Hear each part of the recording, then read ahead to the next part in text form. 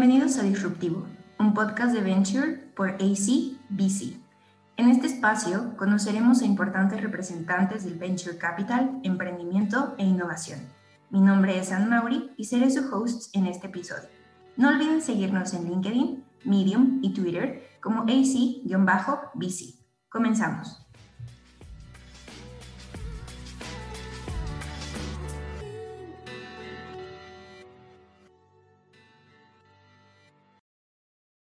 Bióloga, madre, amante del campo y emprendedora, ganadora del Career Women's Initiative, Adriana Luna es cofundadora de Tierra de Monte, una empresa comprometida con la restauración de los suelos en los procesos agrícolas. En este episodio, Adriana nos cuenta cómo un reto personal puede convertirse en un emprendimiento exitoso, que además se ha financiado de esfuerzos propios y resultados. Además, nos comparte los retos que aún nos faltan por resolver en las agroindustrias y cómo la innovación puede contribuir a esto. Hola, estamos nuevamente en Disruptivo. Está con nosotros una invitada muy especial, se llama Adriana Luna. Ella es cofundadora y CEO de Tierra de Monte. Y pues un gusto, Adriana, tenerte aquí. Al contrario, Ana, un gusto para mí poder estar aquí compartiendo, aprendiendo y muchísimas gracias a ti y a todas las personas que lo siguen en esta bonita comunidad por el espacio. Perfecto. Y pues bueno, si quieres comenzamos de lleno, ¿no? Nos puedes comentar quién es Adriana, cuál es tu historia, por qué comenzaste Tierra de Monte, cuál es la historia de Adriana, de su vida. Claro, muchas. Uy, la está en mi vida. ¿Quién soy?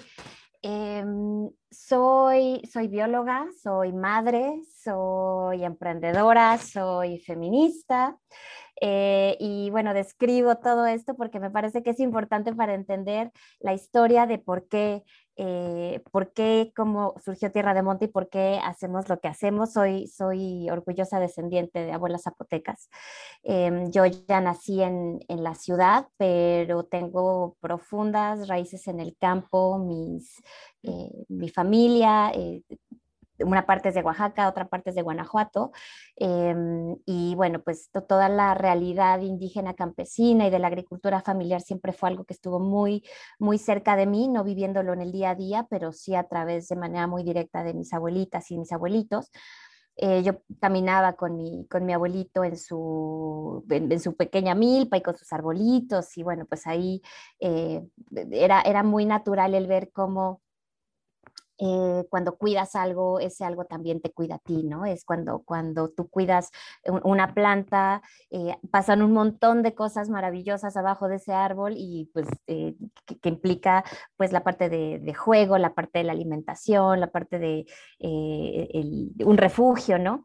Pero también la otra cara, no tan bucólica de la agricultura, que tiene que ver con bueno, qué pasa cuando una tierra se agota, qué pasa cuando el agua se desvía hacia una zona urbana y a los agricultores los dejan sin el líquido. ¿Qué pasa cuando se empiezan como a generar estos círculos viciosos de pobreza derivados de la falta de la pérdida de fertilidad de la tierra, migración y bueno, después cómo se va degradando el tejido social de las comunidades agrícolas? Que implican, bueno, además de inseguridad, pero también migración.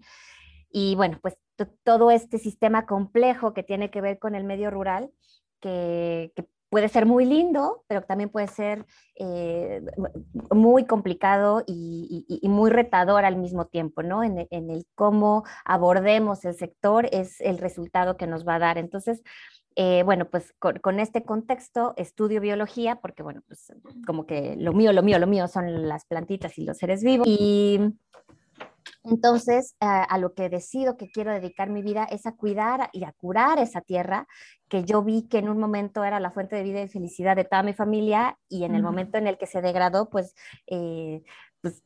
o sea, la catástrofe en la que se convirtió, ¿no? Entonces, mi impulso era, bueno, ¿cómo hago que esta tierra vuelva a ser lo que era? Y entonces me dediqué a estudiar restauración ecológica, remediación de suelos contaminados con hidrocarburos, todo lo que tiene que ver con la parte de la regeneración. Y Tierra de Monte nace a partir de un hecho muy, muy específico. Mi hija nace multialérgica hace 9 años. Una de sus alergias es precisamente a los pesticidas y a los agroquímicos. Entonces, bueno, pues yo ya traía como todo este contexto y todo este conocimiento junto con mi socio, que bueno, también es mi esposo. Este, y algo que era una vocación se convierte en una necesidad y en una cruzada personal familiar, ¿no? O sea, nos vemos en la necesidad de todo este trabajo que estábamos haciendo para la regeneración, pues ¿cómo lo hacemos más rápido? Porque mi hija solamente podía comer alimentos orgánicos, pero pues no nos alcanzaba para los alimentos orgánicos por su condición de salud, pero también porque no es justo que alguien tenga que pagar por el derecho a comer sin miedo. No es justo que alguien tenga que pagar un superprecio para no envenenarse cuando come. Y también pensando en los productores, ¿no? Pensando en mi familia, yo decía, bueno, pero entonces, ¿quién tiene que perder ahí? ¿No? Tienen que perder los productores para darnos más barato, perdiendo ellos la capacidad de alimentar a sus propias familias, porque el manejo orgánico, pues, como se hace de manera ahorita general, pues es más caro. Sí, claro. Entonces, ¿cómo le hacemos para que desde la raíz, digamos, desde el origen de los alimentos, el manejo orgánico sea más accesible, sea más productivo, sea más rentable? Y bueno, como te decía, pues tenemos toda esta formación previa. Particularmente nos especializamos, yo me especialicé en biotecnología y microbiología, y entonces estudiando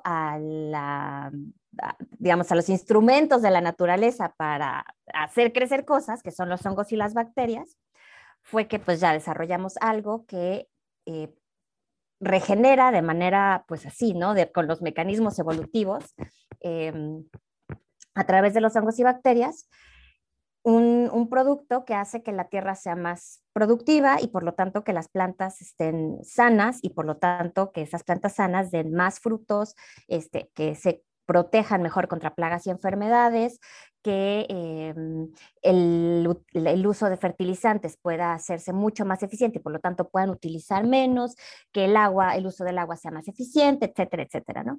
Entonces, bueno, así es como nace Tierra de Monte, como una necesidad de cubrir eh, este dolor que nosotros teníamos, que veíamos de manera cercana con nuestra hija, eh, poder ofrecer algo que ayude que desde el origen los productores puedan ofrecer esta comida segura, sana y suficiente, pero sin sacrificar ellos su ingreso. Y entonces así, en lugar de, digamos, que cada ciclo se degenere la tierra, mientras más productivo es, más regenera la tierra. Entonces, bueno, así es como surgió. Qué interesante. Gracias. Toda esta parte.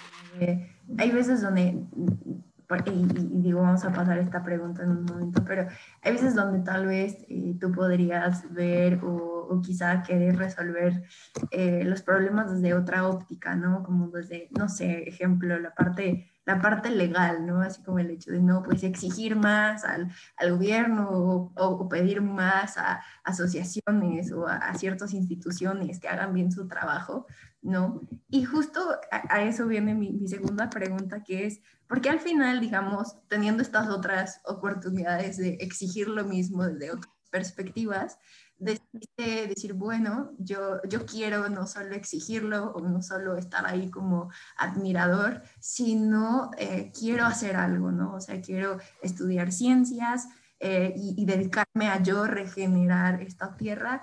¿Cómo viene o cómo es esa historia de, oye, me gusta la ciencia, voy a estudiar ciencias, a esto me quiero dedicar? Claro, pues yo considero que, bueno, algo que siempre digo en todos lados donde me dejen, es que uno tiene que dedicar su vida a aquello que junte lo que quieres hacer, lo que sabes hacer y lo que puedes hacer. En mi caso, lo que yo quiero hacer, puedo hacer y sé hacer, y o sea, yo sabía que iba a estudiar biología o sea, desde antes de caminar casi. Nunca me imaginé haciendo otra cosa que no fuera relacionándome con bichos y con animales y con plantas. Las ciencias para mí siempre fueron materias que me encantaban, me apasionaban, y bueno, pues ahí estaba mi vocación. Como te comentaba, creo que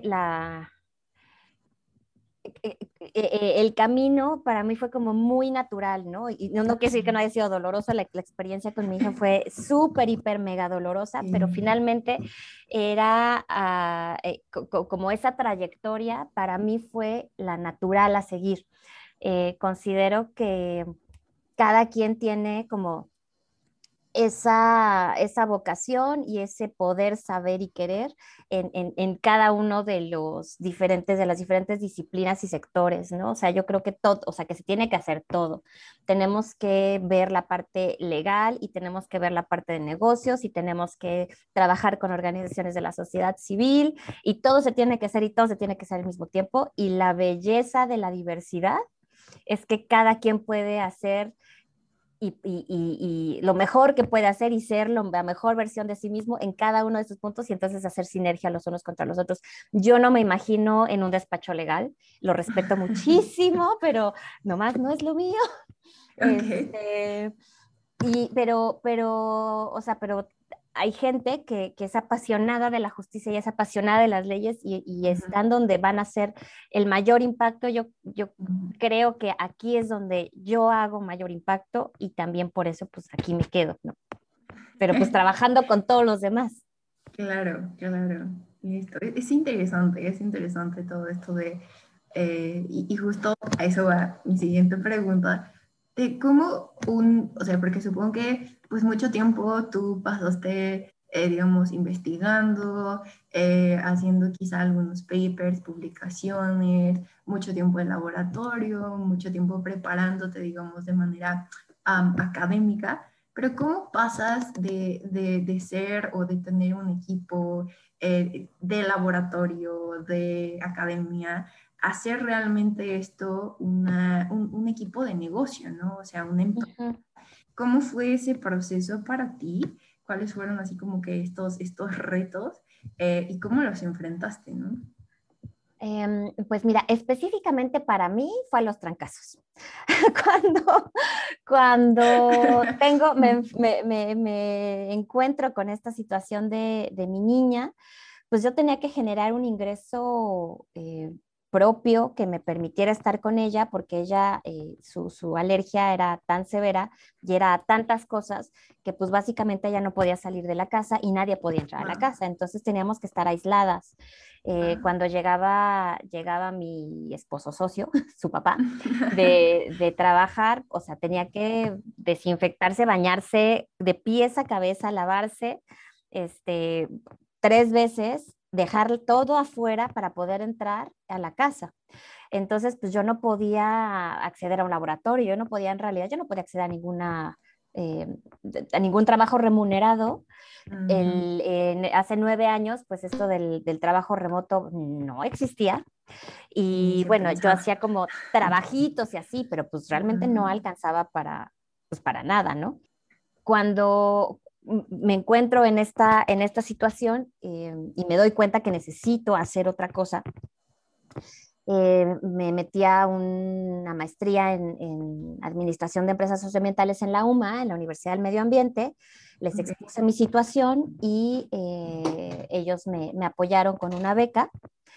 Y Mm. bueno, fue así que entré al mundo de los negocios. Realmente debo ser absolutamente sincera, yo era antidinero completamente. Sí, sí, Yo sí. era antinegocios, Sí, sí, sí. anticapitalismo y todo. Creo que, por supuesto, hay alternativas, pero lo que es cierto Sí. es que vivimos en el sistema en el que vivimos y yo consideré, y bueno, a través de la maestría aprendí que los negocios pueden ser una fuerza para el bien, que es muy Ujú. ágil. Ujú. Como te mencionaba antes, hay que hacer de todo, ¿no? Hay que hacer en la academia, hay que hacer investigación básica, pero no todos nos podemos dedicar a la investigación básica y no todos podemos echarnos doctorados de 5 o 6 años. Hay cosas que se pueden hacer de manera mucho más ágil, que se tienen que hacer de Ujú. manera mucho más ágil. Sí. Este, Y así es como pues vamos a encontrar las respuestas a las preguntas grandotas, ¿no? O haciendo diferentes cosas. Entonces, creo que, te digo, en mi caso fue un poco pues sí, a fuerzas. Ujú, Em, Sin embargo, ya como para poder transmitir en decisiones más racionales, ¿cómo se hace? Encontrando o sea, encontrando primero tu pregunta, ¿dónde está tu pasión, no? ¿Cuál es la pregunta, pensando en investigación, que quieres resolver? ¿Cómo esa pregunta resuelve un problema social aplicable y después metiéndole muchísimo conocimiento y muchísima creatividad a cómo resuelvo de manera accesible y ágil ese problema? Ya hay mucho de conocimiento desarrollado, hay mucha tecnología que ya existe, cómo la aplico y cómo la hago replicable, escalable y accesible. Y luego, pues estudiándole más, o sea, te digo, en mi caso fue, sí. estudié una maestría, pero también existe todo un ecosistema ya de emprendimiento Ujú, que ujú. tienen en México, pues ya bastante expertise construido y hay un montón de recursos, especialmente en términos de conocimiento y de mentorías y de, este, pues sí, de experiencia o sea, que te puede ayudar. Y entonces es acercarse al ecosistema con, Mm. pues eso, con la humildad de preguntar, oye, tengo esta idea, ¿cómo la hacemos un negocio? Y siempre, por lo menos en nuestro caso, siempre ha habido alguien que nos responda, que nos ayude. Muy bien, yo creo que eso es súper importante, ¿no? El hecho como de salir de ese pensamiento de, híjole, no, es que esto solo sirve si tengo, no sé, este súper, que a lo mejor a veces sí ocurre, ¿no? Esta súper, no sé, tecnología aplicado, este súper microscopio o este súper, no sé, ¿no? Software.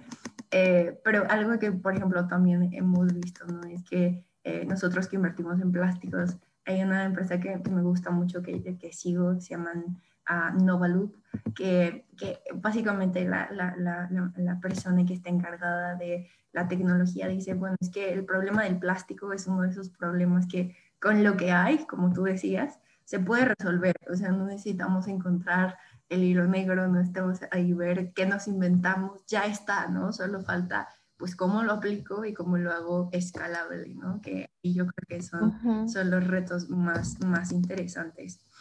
Y hablando acerca de justamente esta parte del desarrollo del negocio, pues viene la parte más, yo creo que interesante, que le llega a todos los negocios en algún punto de la vida, es, bueno, ¿y cómo hago esto?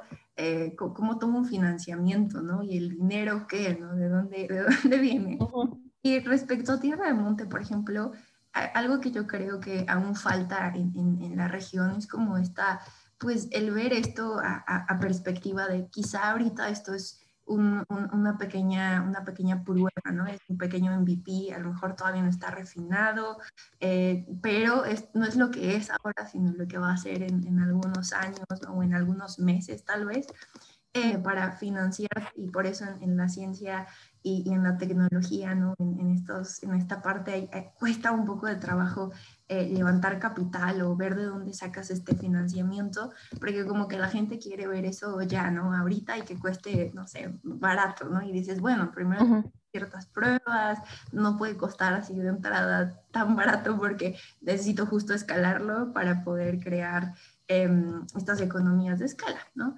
Pero Ujú. tu caso, por ejemplo, ¿cómo fue ese proceso? O sea, ¿de dónde recibiste ese financiamiento? ¿Todo lo hicieron ustedes? ¿Cuáles fueron esos retos igual a los que se enfrentaron? Y sí, bueno, básicamente la historia sobre eso. Sí, bueno, nosotros somos un caso no tan común aparentemente porque nosotros no hemos buscado financiamiento, de hecho hemos en algunas ocasiones huido del financiamiento Ok. porque nosotros desde el principio, digamos, como esto tiene una historia personal profunda, ¿no?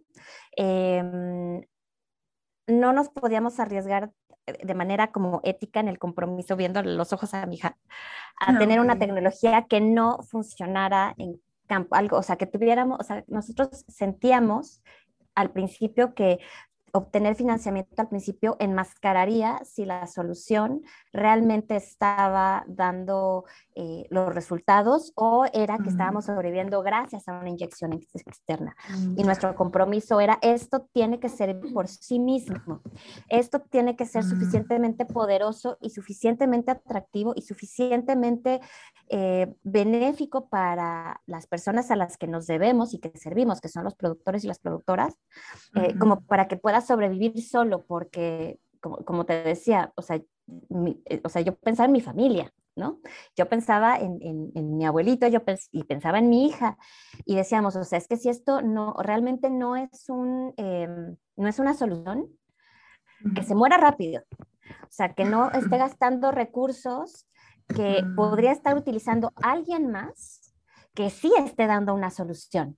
O sea, si voy a ser yo o va a ser alguien más que no seamos nosotros, perfecto, o sea, quien sea, pero que se solucione, ¿no? Porque a mí lo que me interesa es que mi hija pueda comer sin miedo, sí. o sea, cualquier cosa que agarre de cualquier supermercado, de cualquier lugar, ¿no? Entonces, esa fue como nuestro pensamiento y por eso decidimos que iba a ser a puro músculo propio. Nosotros iniciamos con 2,860 pesos en la cocina. En una parte en la cocina o sea, con mi, digo, quizá en el podcast no nos van a ver, pero tú sí me vas a ver.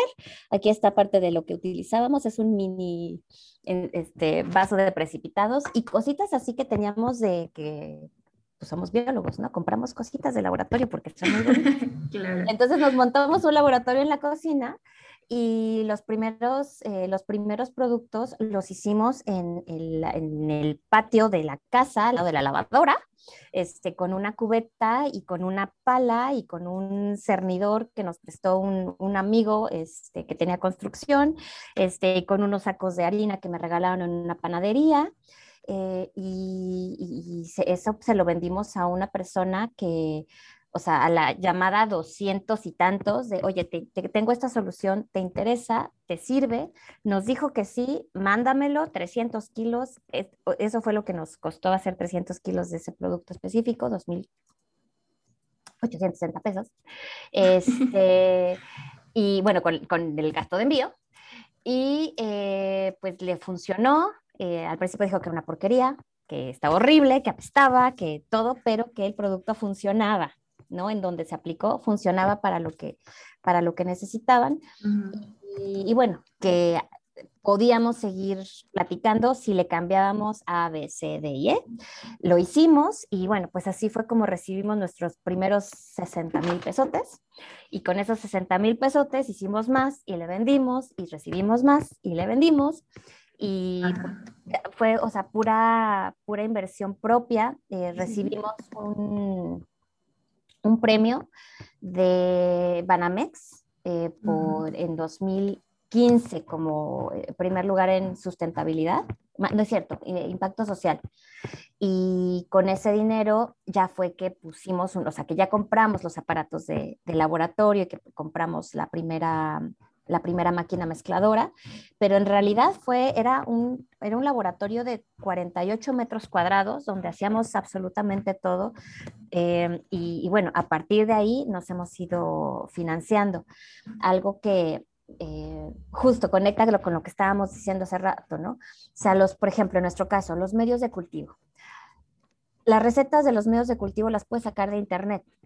Puedes comprarlas, los comerciales que salen carísimos, o puedes hacer los tuyos propios y puedes estudiar y puedes entender cómo para tu necesidad hay que ajustar eso poniéndote a estudiar las bacterias que quieres crecer, que necesitan, cómo, o sea, nosotros jugábamos con, por ejemplo, luz, o sea, una lámpara, sin lámpara, con lámpara. Ese tipo de cosas es algo que nos ha enseñado que no hay dinero que pueda suplir la creatividad del conocimiento. Entonces, cada vez buscamos precisamente pues, seguir aprendiendo y seguir probándonos en el fuego para poder seguir ofreciendo estas soluciones, ¿no? Claro. Qué interesante porque muchos pensarían, ¿no? O muchos piensan todavía, híjole, es que sí, tengo una solución buenísima, pero necesito dinero, ¿no? Necesito que alguien venga y me dé el dinero. Y lo que tú dices me impacta, ¿no? El hecho de no hay dinero que alcance cuando hay creatividad, cuando hay ímpetu y muchas ganas para solucionar algo, ¿no? Entonces, eso creo que es una nota para muchos emprendedores de todo tipo, ¿no? En cualquier industria, que a veces es como, no, es que si no tengo esto, no puedo, no la armo, si nadie llega y me da dinero, no puedo hacerlo, no puedo entregar resultados, ¿no? Entonces, bueno, creo que es interesante. Y justo hablando, por ejemplo, de este camino que te ha llevado en el emprendimiento, en ofrecer soluciones, pues llega a tu vida esta parte de ser de los fellows de Cartier Women's Initiative. Y ¿qué se siente? Y dos, ¿cómo llegaste allí? ¿Cuál fue ese proceso? Tres, ¿cuál es el impacto que tiene esto tanto en tu vida personal como en Tierra del Monte? ¿Qué se siente? Híjole, pues se siente increíble.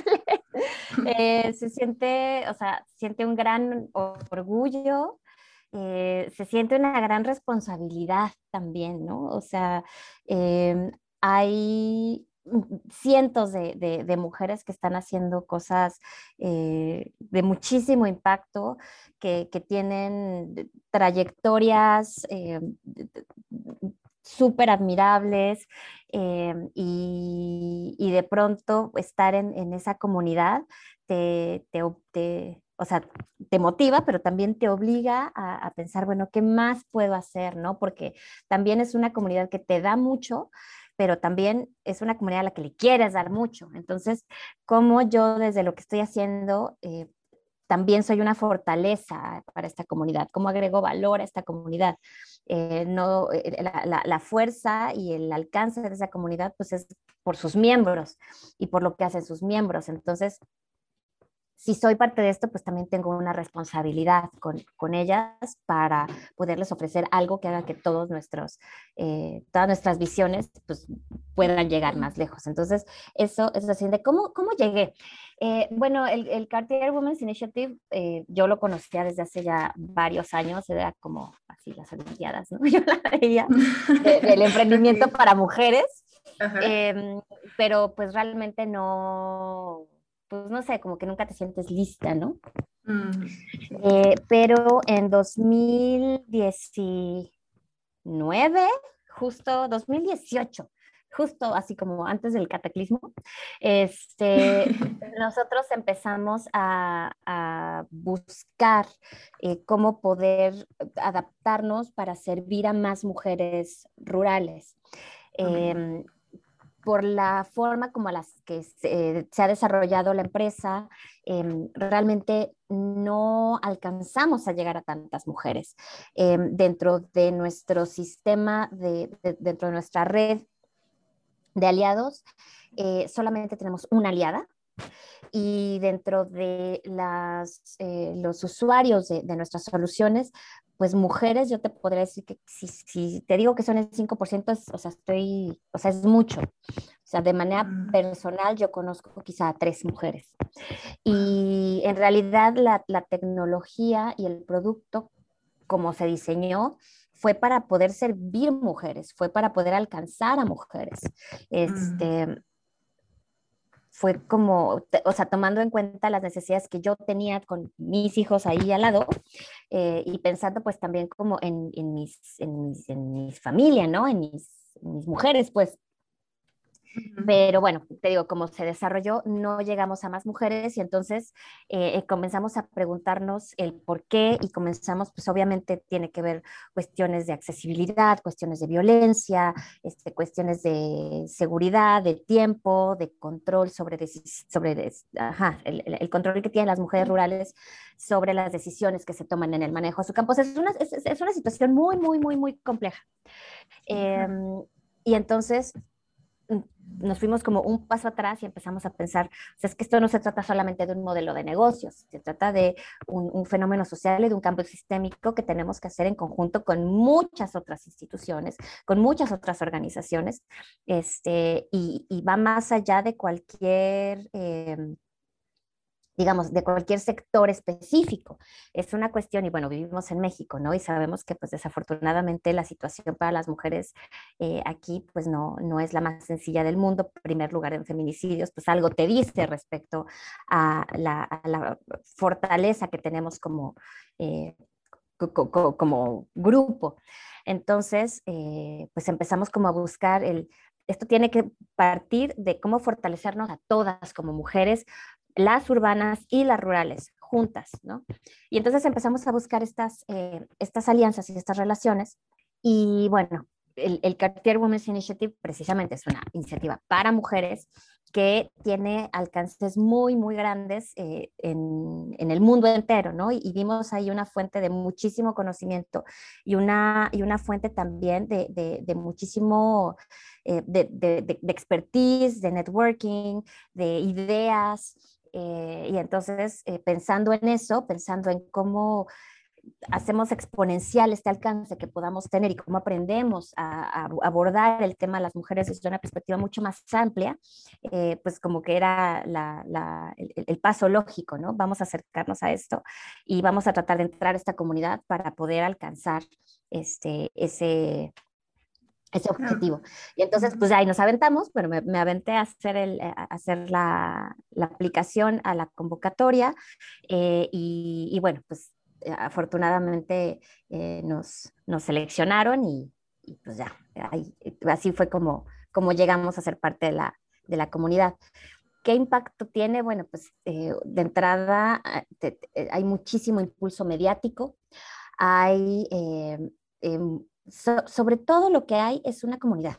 O sea, ahí tenemos un chat. Ujú. Son mujeres de todo el mundo Sí, y entonces puedes hacer preguntas a cualquier hora del día o la noche. Siempre va a haber alguien despierta. wow. Y va, o sea, va desde un tema específico de negocios, hay de todos los sectores, desde tecnología, salud, manufactura, lo que se te ocurra, hasta quiero llorar porque, no sé, la maternidad y el emprendimiento, Sí, sí, sí, sí. hoy no tengo ganas de nada, o estoy muy feliz porque tuve este reto, o oigan, ¿cómo le hago en Excel tal cosa, no? Ujú. Y bueno, también hay como, nos dan mucha capacitación, mucho acompañamiento, y bueno, ese creo que, bueno, otra cosa creo es el estar en una comunidad de mujeres, de ver cómo se materializa, cómo agarra carnita el potencial que tenemos cuando trabajamos como colectivo y también el ver que podemos romper todos estos mitos de que las mujeres no podemos trabajar juntas, de Ujú. que tenemos, o sea, de que somos conflictivas o de que somos competitivas. Es como poderte asomar un poquito a un mundo, a cómo sería el mundo si las mujeres, y, o sea, no solamente nosotras mujeres como género, sino como la perspectiva femenina del cuidado, la perspectiva femenina de la colaboración, la perspectiva femenina de hacer cambios sin necesidad de tomar el poder. ¿Cómo sería ese mundo si viviéramos un poco más así? Y eso en términos de visión y de marcarte un horizonte, eso poderosísimo. Claro, sí, claro. ¿Cómo sería el mundo si, digamos, las mujeres no tuvieran, existe esto, ¿no? Que tuvieran que actuar como hombres o Exacto, buscar ese mismo poder que tienen los hombres, manteniendo su feminidad, quiénes son, ¿no? Sin tener que aparentar nada. exacto, Juntas. Es cierto, eso es súper importante porque a veces nosotras mismas provocamos eso, ¿no? O sea, como que seguimos fomentando en los negocios esta parte de, y en algunos, en muchísimas otras industrias, ¿no? El hecho de, pues, tener que actuar o aparentar para poder lograr algo, ¿no? Y a veces criticar a quien no lo hace así. Entonces, súper, súper interesante. Y bueno, ya casi cerrando con esta conversación, ¿qué nos falta por hacer en México en el campo? Sé que hay iniciativas que han salido, he conocido a algunas personas graduados de algunas universidades que han comenzado, pero luego ya no siguen, ¿no? O no escala la empresa. ¿Qué nos falta por hacer, por ejemplo, en cuestión agrícola? ¿Y cómo seguimos impulsando en esta industria la innovación? ¿Qué nos falta por hacer? Bueno, en primer lugar, una gran dolencia es la corrupción en todas sus escalas. Hay muchísimas potenciales inversiones, digamos, tanto privadas como públicas, que se podrían hacer en el campo, pero desafortunadamente las inversiones que se realizan, muchas de ellas, no digo que todas, pero muchas de ellas se utilizan como tajada política. Y eso fomenta pues actitudes de asistencialistas, evita que la gente realmente pueda explorar su potencial, fomenta pues problemas dentro de las mismas comunidades, ¿no? De alcoholismo, etcétera, etcétera, por una mala orientación del dinero. Yo soy una convencida de que el dinero mal orientado es lo peor que le puedes hacer a una persona. Puedes destruir a una persona si le das dinero, así nada más, ¿no? Es cierto que hay que invertir, ¿no? Tanto de manera privada como pública.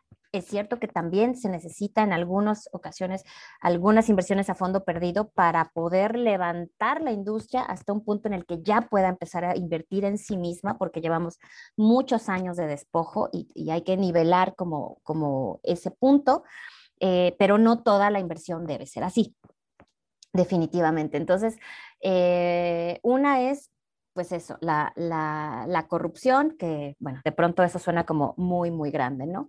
Pero bueno, industria por industria, nosotros desde la iniciativa privada, los fondos, ¿no? De manera muy específica, ser muy cuidadosos y siempre como ser muy rectos en todo lo que hacemos, no permitirnos nunca caer en la mínima desviación del camino del derecho, ¿no? Entonces, bueno, esa es una.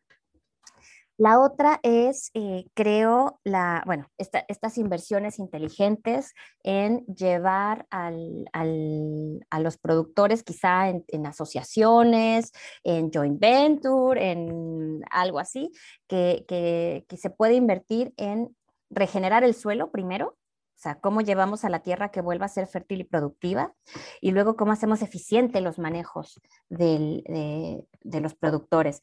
Hay un gran mito que se repite muchísimo, y es que los productores no son tan abiertos a probar innovaciones, que los productores no son tan, digamos, ágiles a la hora de adoptar nuevas tecnologías. En nuestra experiencia, eso en realidad no es verdad. El problema que nosotros vemos es que le estamos cargando el riesgo a los productores. Los productores son un sector que están a merced de absolutamente todo. Que si llueve o si no llueve, si hace viento o no hace viento, si les cae una granizada, si les cae una plaga o una enfermedad, si sube el dólar, o sea, desde todos los ángulos, ellos están en vulnerabilidad. A ellos les cargamos todos los riesgos, todos.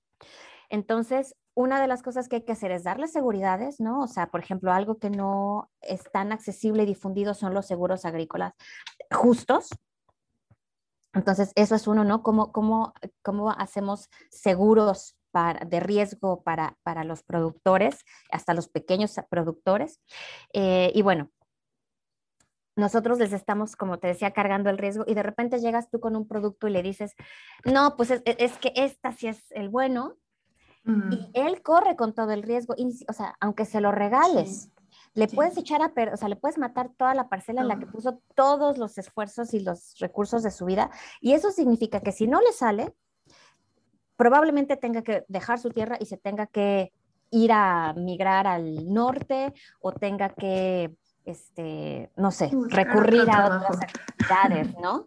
Ujú. Entonces, los productores no es que no sean innovadores, están innovando todo el tiempo. Cada ciclo están metiendo moléculas nuevas, cada ciclo están inventándose nuevos manejos, cada ciclo. Y hay ciclos que duran 3 meses. O sea, pocas industrias son Mm. tan Sí, rápidas tan como rápidas en esta. cambio. Ujú. Entonces, o sea, lo que tenemos que hacer es, de manera muy responsable, diseñar con ellos. Es ir, Ujú. preguntar, aprender, y bueno, ofrecer la tecnología controlada que a ellos les permita probarla de manera segura. Y bueno, eso es la otra. Otra es la integración de las cadenas comerciales. Hay, bueno, ustedes que están en el área de agroalimentaria, bueno, alimentaria, seguramente saben que hay o sea, las cadenas de proveeduría son a veces muy, muy largas. Y hasta el momento en donde se han podido recortar es en aquellos espacios donde puedes tener como estos mercaditos o estas tiendas de especialidad donde vas y son como directamente del productor y así, y eso está bien, pero pues no hay mercadito orgánico que soporte y que pueda absorber la producción nacional, ¿no? Sobre todo si el Claro. 70% de los pequeños productores, este, eh, más bien, el 70% de la producción está hecha por pequeños productores, pero como empresas grandes, como agroalimentaria industrial, sí pueden hacer procurarse materias primas de estos productores. Entonces, hay programas de agricultura inclusiva en las que todo el mundo sale ganando, en las que las industrias pueden procurarse insumos de altísima calidad de manera mucho más accesible, pagando precios justos, y pueden hacer también innovación y a lo mejor dentro de este marco, la parte de los seguros o algo así, Ujú. que haga que los productores tengan más acceso a todas las ventajas comerciales que ofrece, pues, poder entrar en estas cadenas y no estar como pasando por los intermediarios. Ujú. Entonces, eso, integración, y en este mismo sentido, todos nos beneficiamos si las inversiones de la agroindustria se van también hacia la innovación en campo. O sea, hay un montón de áreas de oportunidad en términos de agricultura de precisión, en términos de invernaderos, en términos de Ujú. manejo de innovación social, en términos de insumos. eh, hay muchísimo, pero hay que hacerlo llegar.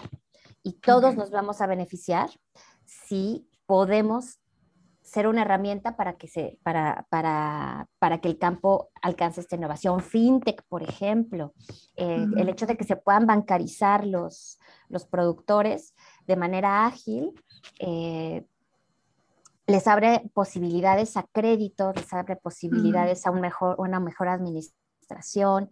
Eh, pues, ¿qué más? ¿Qué más? ¿Qué más? Creo que, bueno, hay muchas, pero creo que esos son como los grandotes. Sí, claro. Sí, sí, entiendo esta parte como de buscar. Hay veces donde, digo, en la misma integración de las cadenas comerciales, nos preocupamos un tanto más como por, híjole, la logística, como ya viendo el producto final, pero poco a veces se hace la logística de los insumos, ¿no? O sea, como que en esa parte hay veces donde se pierde, ¿no? Entonces creo que es interesante esa parte. Y claro, la parte fintech, cuando estábamos justo hablando hace poquito con la COO de Vercor, ¿no? Y lo que ellos también están haciendo. Ujú. Entonces, bueno, eso también es interesante. Pues muchas gracias por la conversación, Adriana. Ya llegamos al final. Si quieren encontrar a Tierra de Monte, ¿cómo lo encuentran? Y no sé si tú tienes redes sociales o algún lugar donde te puedan también contactar. Claro, con gusto. Pueden entrar a nuestra página www.tierrademonte.com, y también estamos en redes sociales como Tierra de Monte y Tierra de Monte Urbano. Tenemos una línea que creció mucho durante la pandemia, especializada en huertos urbanos y en jardinería. Wow. Entonces nos pueden encontrar tanto en Tierra de Monte como en Tierra de Monte Urbano. Abordamos diferentes pues retos y oportunidades en la regeneración tanto del campo como de la ciudad en las diferentes plataformas. Estamos en Facebook, en LinkedIn, sí, también, en Instagram. Ajá. Y a mí me pueden encontrar en LinkedIn con todo gusto. Si me escriben un mensajito, ahí les contesto. Perfecto. Pues muchas gracias, Adriana, por tu tiempo y que sigan los éxitos para Tierra de Monte. No, al contrario, muchas gracias para a ti y bueno, gracias a todos los que nos escucharon. Y bueno, nada más para comentarles que nuestra comunidad siempre está buscando pues ofrecer más valor y vamos a empezar a reclutar nuevos aliados el próximo julio. Entonces, pues si Ok. les interesa, también va a estar toda la información ahí en redes sociales. Súper bien. Pues muchas gracias, Adriana. Que tengas buena tarde.